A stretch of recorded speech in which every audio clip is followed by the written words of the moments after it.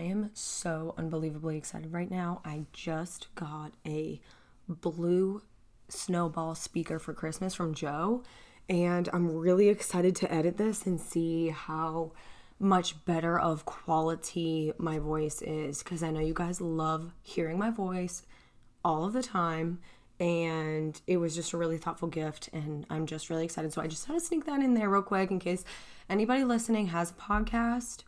I will let you know how this goes. So without further ado, because I was just so excited to use this new microphone, I decided to throw in a quick episode about something that I am extremely intrigued by. I don't want to call this my favorite thing because it's morbid, and I don't think that murder should be there's no such thing as favorites.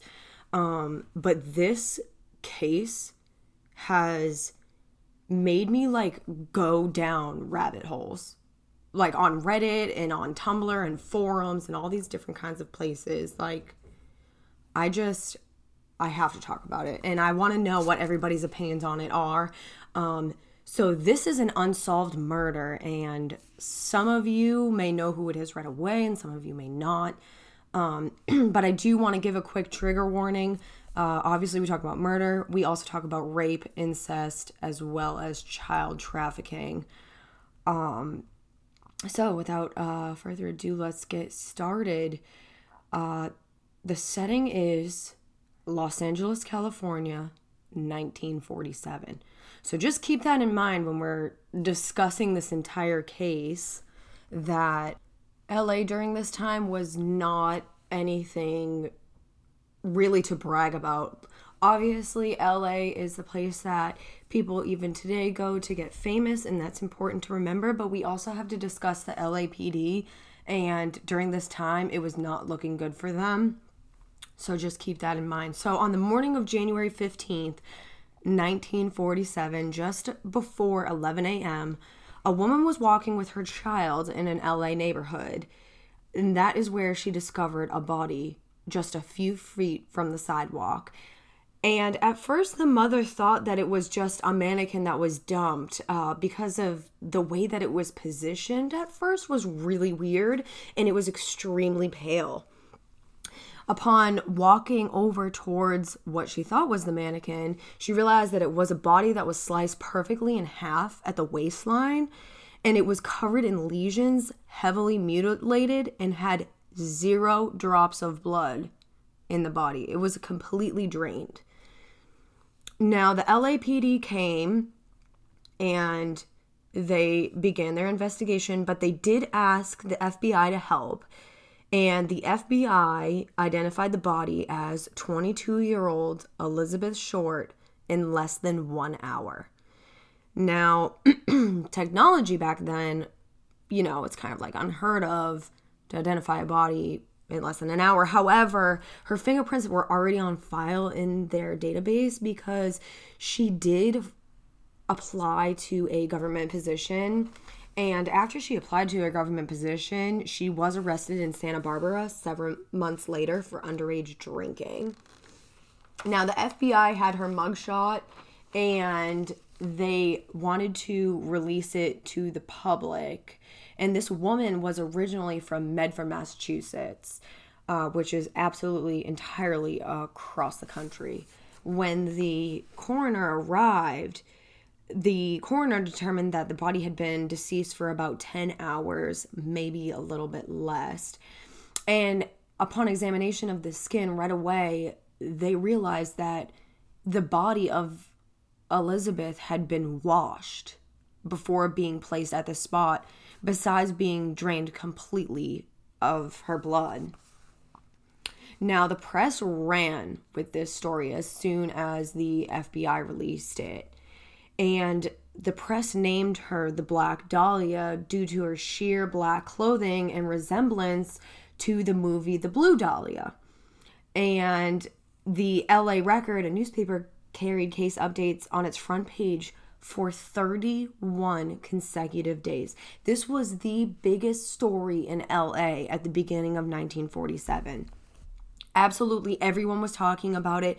It was almost like romanticized. Like people were concerned that this woman was brutally murdered, but she became famous. And it's tragically ironic because Elizabeth Short did move from Massachusetts to LA to make it big, and it's tragic that this is how it happened. So Elizabeth is transported to the coroner's office where an autopsy is performed.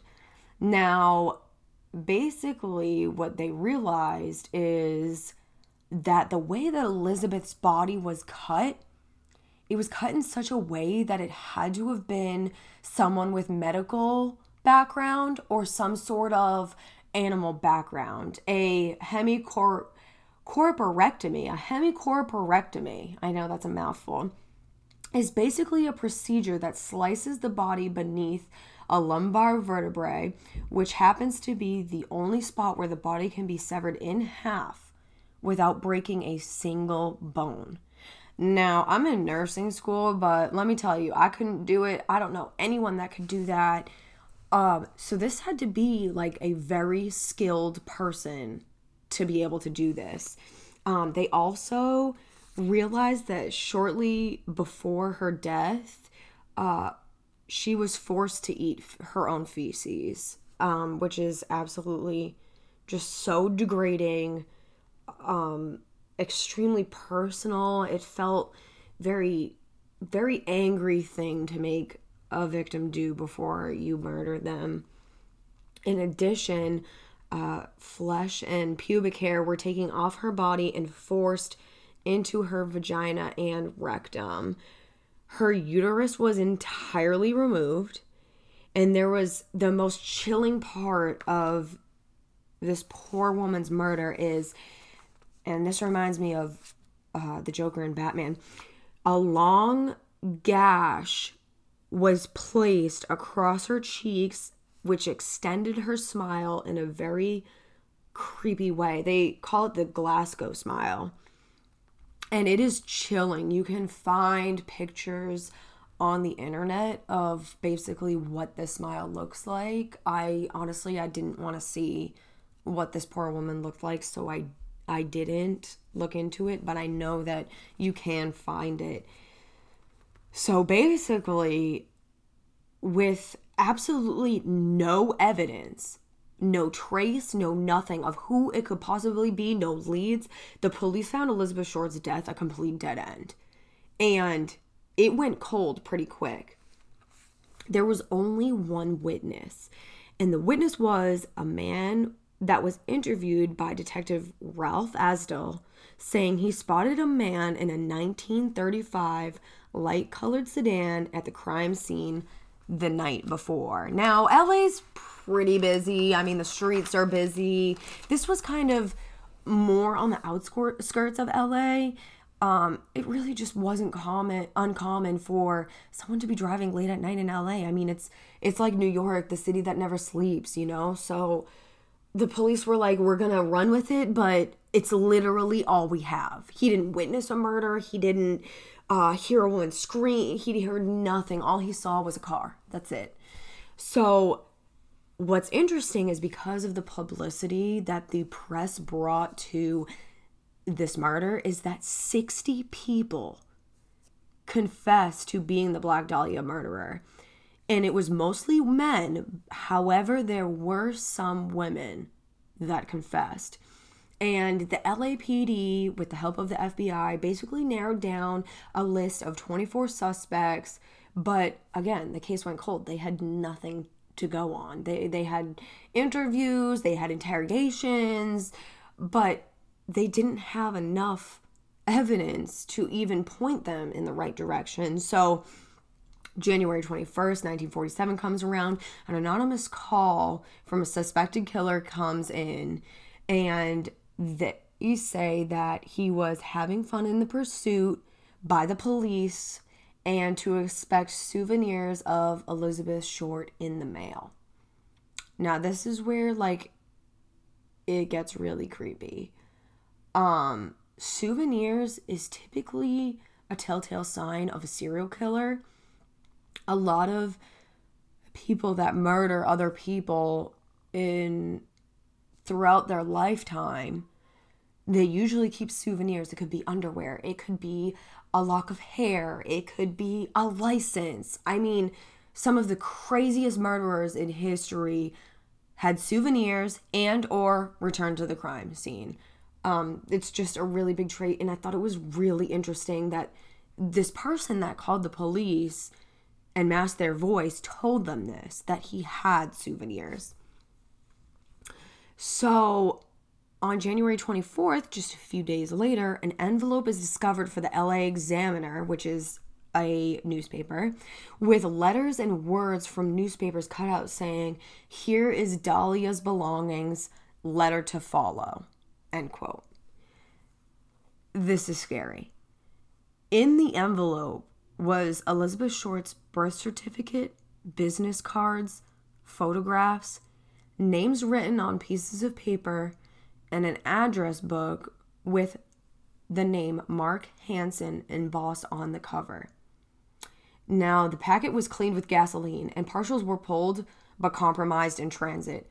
Frickin' of course. Because, the one time that the police think they have a break, incapabilities of some of the investigative bureau's employees just happens to get in the way. So that's just so convenient of LAPD. And that made me a little bit suspicious at first, but we're going to go over some of the suspects out of the list of 24 that really just piqued my interest. Now, on that same day of January 24th, a handbag and a black suede shoe cleaned with gasoline were found on top of a garbage can 2 miles from where Elizabeth Short's body was discovered. This guy, or this woman, whoever killed the Black Dahlia, was thorough. I don't think that this killer had Elizabeth Short's murder as the first murder on his or her hands. There's no way. And honestly, they have to be intelligent. They have to have some sort of scientific background to be able to cut her body, to be able to remove organs, to do the things that they did to her and cover their tracks as well as they did. I mean, crazy. So on January 26th, the Examiner received another letter stating that the killer was going to turn himself in. Now, the letter stated, when and where this person was going to turn themselves in. So on January 29th, which was the date they were supposed to turn themselves in, police waited, but no one showed up. At about 1 p.m., the Examiner, meaning the newspaper, received another letter that said, quote, "Have changed my mind. You would not give me a square deal. Dahlia killing was justified." End quote. I don't know. I think there's some circumstances where a lot of people can argue that murder was justified. I mean, when we're talking about, rapists and pedophiles and all different kinds of people under the sun, crimes of passion, I wouldn't use the word justified, but the last sentence, Dahlia killing was justified, it did not sit right with me. This person knew her. I know that her murderer knew her, and that's usually the case when we're talking about murder, and it's usually done by someone you know. Rape, murder, a lot of the times, statistics speak, it's usually somebody you know. So that was it. That is basically the overview of the Black Dahlia murder. So let's get into some theories. Now, the first theory I looked into was possibly Black Dahlia's murderer being the same murderer as the Cleveland Torso killer. And basically, the Cleveland Torso murders took place between 1939 and 1938. But for whatever reason, basically the LAPD just discounted any connection with the Cleveland Torso killer. But I thought it was just kind of weird. There's just a lot of similarities. And from my understanding, the Cleveland Torso killer actually said that he was leaving. at the end of 1938 permanently. So it's just a little bizarre to me that this kind of happened 9 years later. Just knowing that probably this isn't the person's first time killing somebody, or at least dealing with dead bodies. I'm not entirely sure, but let's get into the second theory. Leslie Dillon. He was a bellhop who was a former mortician's assistant. Interesting, right? He was associated with a guy named Mark Hansen. And if you remember from the evidence that the FBI collected from that envelope, there was an address book with the name Mark Hansen, like, glossed over onto that address book. I don't know why I just had a brain fart, but I'm leaving it in there. I'm not editing it out. You're going to have to deal with it. So, Mark Hansen. And basically, Mark Hansen and Finis Brown, who was a lead detective for the LAPD, were corrupt and always worked together. Gets interesting. So basically, this author suggests that Elizabeth was murdered because she knew too much about these men's involvement in money laundering in hotels. And this author also suggests that Short was killed at Astor Motel in LA, where owners reported finding one of their rooms, quote, covered in blood and fecal matter on the morning of Short's murder. LA Police Chief William Wharton denied the connection. I think that it totally could have been another murder. Let's just think about LA. It's a rough city. There's a lot of crime. There's a lot of murder. It could have been anyone. But the fact that it wasn't really followed up upon, no tests were done, no investigation was done. Basically, the police chief just came forward and said, no, we're discontinuing looking into this. Like, it's not happening or whatever. So basically, that fell short despite the address book having Mark Hansen's name on it. But I guess that's what happened when, you've got connections. So now for the person that honestly I think did it, or at least had some sort of involvement in it, because this person's lifestyle, he was involved with a lot of celebrities, a lot of politicians, a lot of police, and was basically like just your townie. Like, I don't know what you guys call them, but like people from my hometown that like never leave their hometown and do the same shit they do every weekend. They're known as townies because they never fucking leave, but everyone knows who they are and everyone knows their business, whether they think they do or not. So I think wildly this guy did it, or at least had some sort of involvement in it, because his whole profile just turns my gut. So let's talk about Dr. George Hodel Jr. And some of you that have watched the TV show, I think it was on like TNT or A&E, something like that. Really interesting, really focused on this guy. He basically came under the LAPD radar in October of 1949, which is 2 years after Elizabeth Short's death, when his daughter, Tamar, accused him of molesting her. He basically was accused of raping her and impregnating her, and she needed to have a back alley abortion because abortions were illegal in the area during this time. And even though 3 people testified that they had seen Hodel having sex with Tamar, he was acquitted in December of 1949. And it's really sad because there's a podcast available. It's called The Root of Evil. And I believe it's like 10 episodes or 12 episodes. And I believe they're like an hour to an hour and a half long. They're really interesting, but they are very triggering as far as sexual assault, incest, molestation.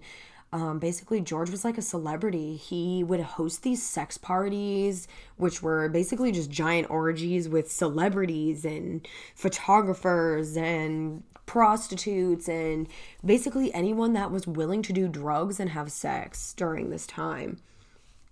And basically, he came into the LAPD's spotlight because of his daughter's allegations against him. They were really looking at criminals that were suspected or known to have committed sex crimes in the area, and they were being investigated first.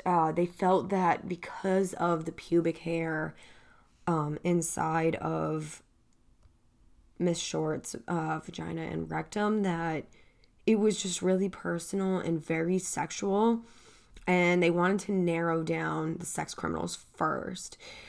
So, on top of that, Tamar actually alleged that her father was the Black Dahlia killer. And Mr. Hodell's medical degree also aroused suspicion, basically because of the way that Elizabeth was killed. It had such an intense degree of surgical skill that only someone like George really could have performed this. I mean, this is a skill that would take decades to perfect. I mean, someone that is either in the field every single day or has murdered a lot of people and had a lot of practice. So basically, at least 8 people came forward that claimed that they had firsthand knowledge of a relationship between Elizabeth Short and George Hodell in 1946. And it's really bizarre. Basically, the LAPD and the FBI file that was revealed in 1950 about the Black Dahlia murder said that Hodell was the prime suspect of the Dahlia murder. His private Hollywood residence, very bizarre. You should definitely Google images.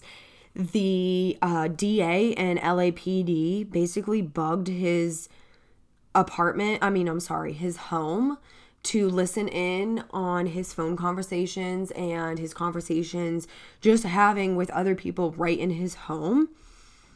And basically, the most disturbing thing is that George Hodell Jr. was on the radar for killing another woman, and it happened to be his secretary. His secretary died of an overdose, and additionally, his secretary knew that he was committing financial fraud. He was basically billing patients for drugs and procedures and what have you on things that they never had done or were never prescribed. It is really sketchy. And the DA recorded him saying this quote, and it's very chilling. And I'm going to get into why it's so chilling after. But basically he said, quote, "Supposing I did kill the Black Dahlia, they can't prove it now. They can't talk to my secretary anymore because she's dead. They thought there was something fishy. Anyway, now they may have figured it out. Killed her. Maybe I did kill my secretary." End quote. Like, what? I think that George, knowing all these politicians and all these police officers, I think he knew. I think someone tipped him off that there were bugs in his household and there were wiretaps on his phone. And the audacity of this man to mock the LAPD by openly talking about it like this, if you listen to the recording, it sounds arrogant. It sounds like he honestly is like tempting the LAPD to make a wrong move. Like he is just taunting the detectives of the Black Dahlia murder, of his secretary's overdose investigation. It is sketchy. It is very, very, very sketchy.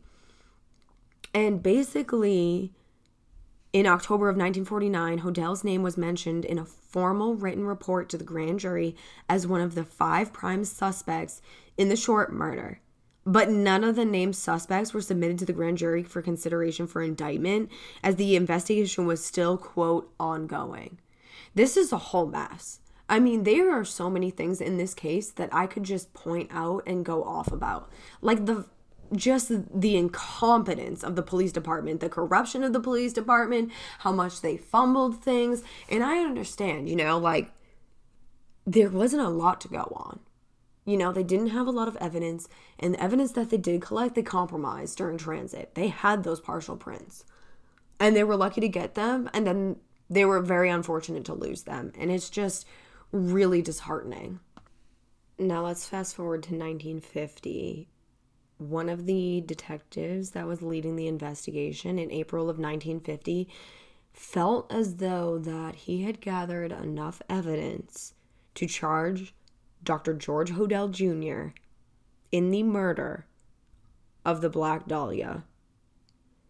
But guess what George Hodel did?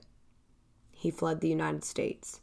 Now, if I have something to hide, I'm going to run. If there is something I don't have to hide, if I am telling the truth, I'm going to face it head on. This guy is loaded with money. He could have basically the best group of lawyers in town. He could have the equivalent of O.J. Simpson's lawyers. Like, there is no doubt about it. And he knew it. But for some reason, one reason or another, and we'll never know, he left the United States and he didn't come home from the Philippines, which is where he fled in 1950, until 1990. He returned to the United States. He was gone for 40 years. And unfortunately, Dr. Hodel Jr. passed away in 1999 in San Francisco without charges ever being filed against him in the murder of the Black Dahlia. Now, the best part of this theory is that his son, Steve Hodel, who, plot twist, became a member of the LAPD and thoroughly looked into his father's investigation, swears up and down that his father is a serial killer and that he believes that his dad would re-enter the United States multiple times a year to commit more murders and then return to the Philippines. He thinks that his dad is the Black Dahlia murderer. And it's just crazy. If you listen to some of his interviews, a lot of people dismiss it, but a lot of experts can't say one way or another if the picture that he has that was found in his dad's little black book is of Elizabeth Short or not. Also, the handwriting from one of the letters is almost identical to George Hodel Jr.'s handwriting. And Steve really fights. Steve is fighting for Black Dahlia, and he has no doubt in his mind that his dad killed Elizabeth Short. In fact, when he reopened the investigation, he had brought cadaver dogs over to his father's house. And the cadaver dogs found remains at the house. They physically couldn't, let me rephrase that because it's not entirely true. They didn't find remains, but the cadaver dogs signaled that there had been a dead body in their yard at some point. But basically digging through everything, they couldn't find any skeletal remains, anything at all, because, we're talking, 40 years later. This is just absolutely insane. And it's just crazy because Steve also accused his dad of being the Chicago lipstick killer and even San Francisco's Zodiac killer because of the similarities between the Black Dahlia murder and the Zodiac killer's murders. Basically, the case has gone cold. No one has been able to confidently say with absolute certainty that so-and-so killed the Black Dahlia. And it has been cold since 1947. And we're now in 2021, which is insane. So basically, the chief of detectives, some of the police, some of their statements are just so whack. Like, looking at my notes, the chief of detectives, Thad Brown, said, quote, "The Black Dahlia case was solved. He was a doctor who lived on Franklin Avenue in Hollywood," end quote. LAPD Chief of Police William Parker, quote, "We identified the Black Dahlia suspect. He was a doctor," end quote. LASD Undersheriff James Downey, quote, "The Black Dahlia case was solved, but it will never come out. It was a doctor they all knew in Hollywood involved in abortions," end quote. Just so you know, George Hodel was involved in all of the abortions in Hollywood. He was always performing them illegally, and he would hold his clients to that information, and that's why he was able to blackmail a lot of his clients into not reporting him for financial fraud. DA Lieutenant Frank Jemison, which is the guy that was basically about to serve George Hodel before he fled the country, said, quote, "We know who the Black Dahlia killer was. He was a doctor, but we didn't have enough to put him away." I think that all of them believe that it was him, but I think that George Hodel Jr. had a lot of help. And I think he had a lot of help on the inside. And he was arrogant, and he knew he was going to get away with it, and he taunted the police. And unfortunately, possibly, he did get away with it. But we'll never know. Maybe in 100 years, someone will discover some piece of evidence in the middle of nowhere that will point to the direction of the killer. But as of January 5th, 2021, the Black Dahlia murder remains unsolved. Thank you guys so much for tuning in. I appreciate all of you so much. I hope that you enjoyed this episode. I think it's so interesting. I think everyone should look into it. I mean, my imagination just ran wild. And I hope that in my lifetime, a lot of these unsolved murders that we hear about will become solved thanks to technology today. I hope everyone has a good rest of your day, and I can't wait to see you guys on Saturday with a very special guest that is actually, ironically enough, living in LA. Thank you guys so much. Bye.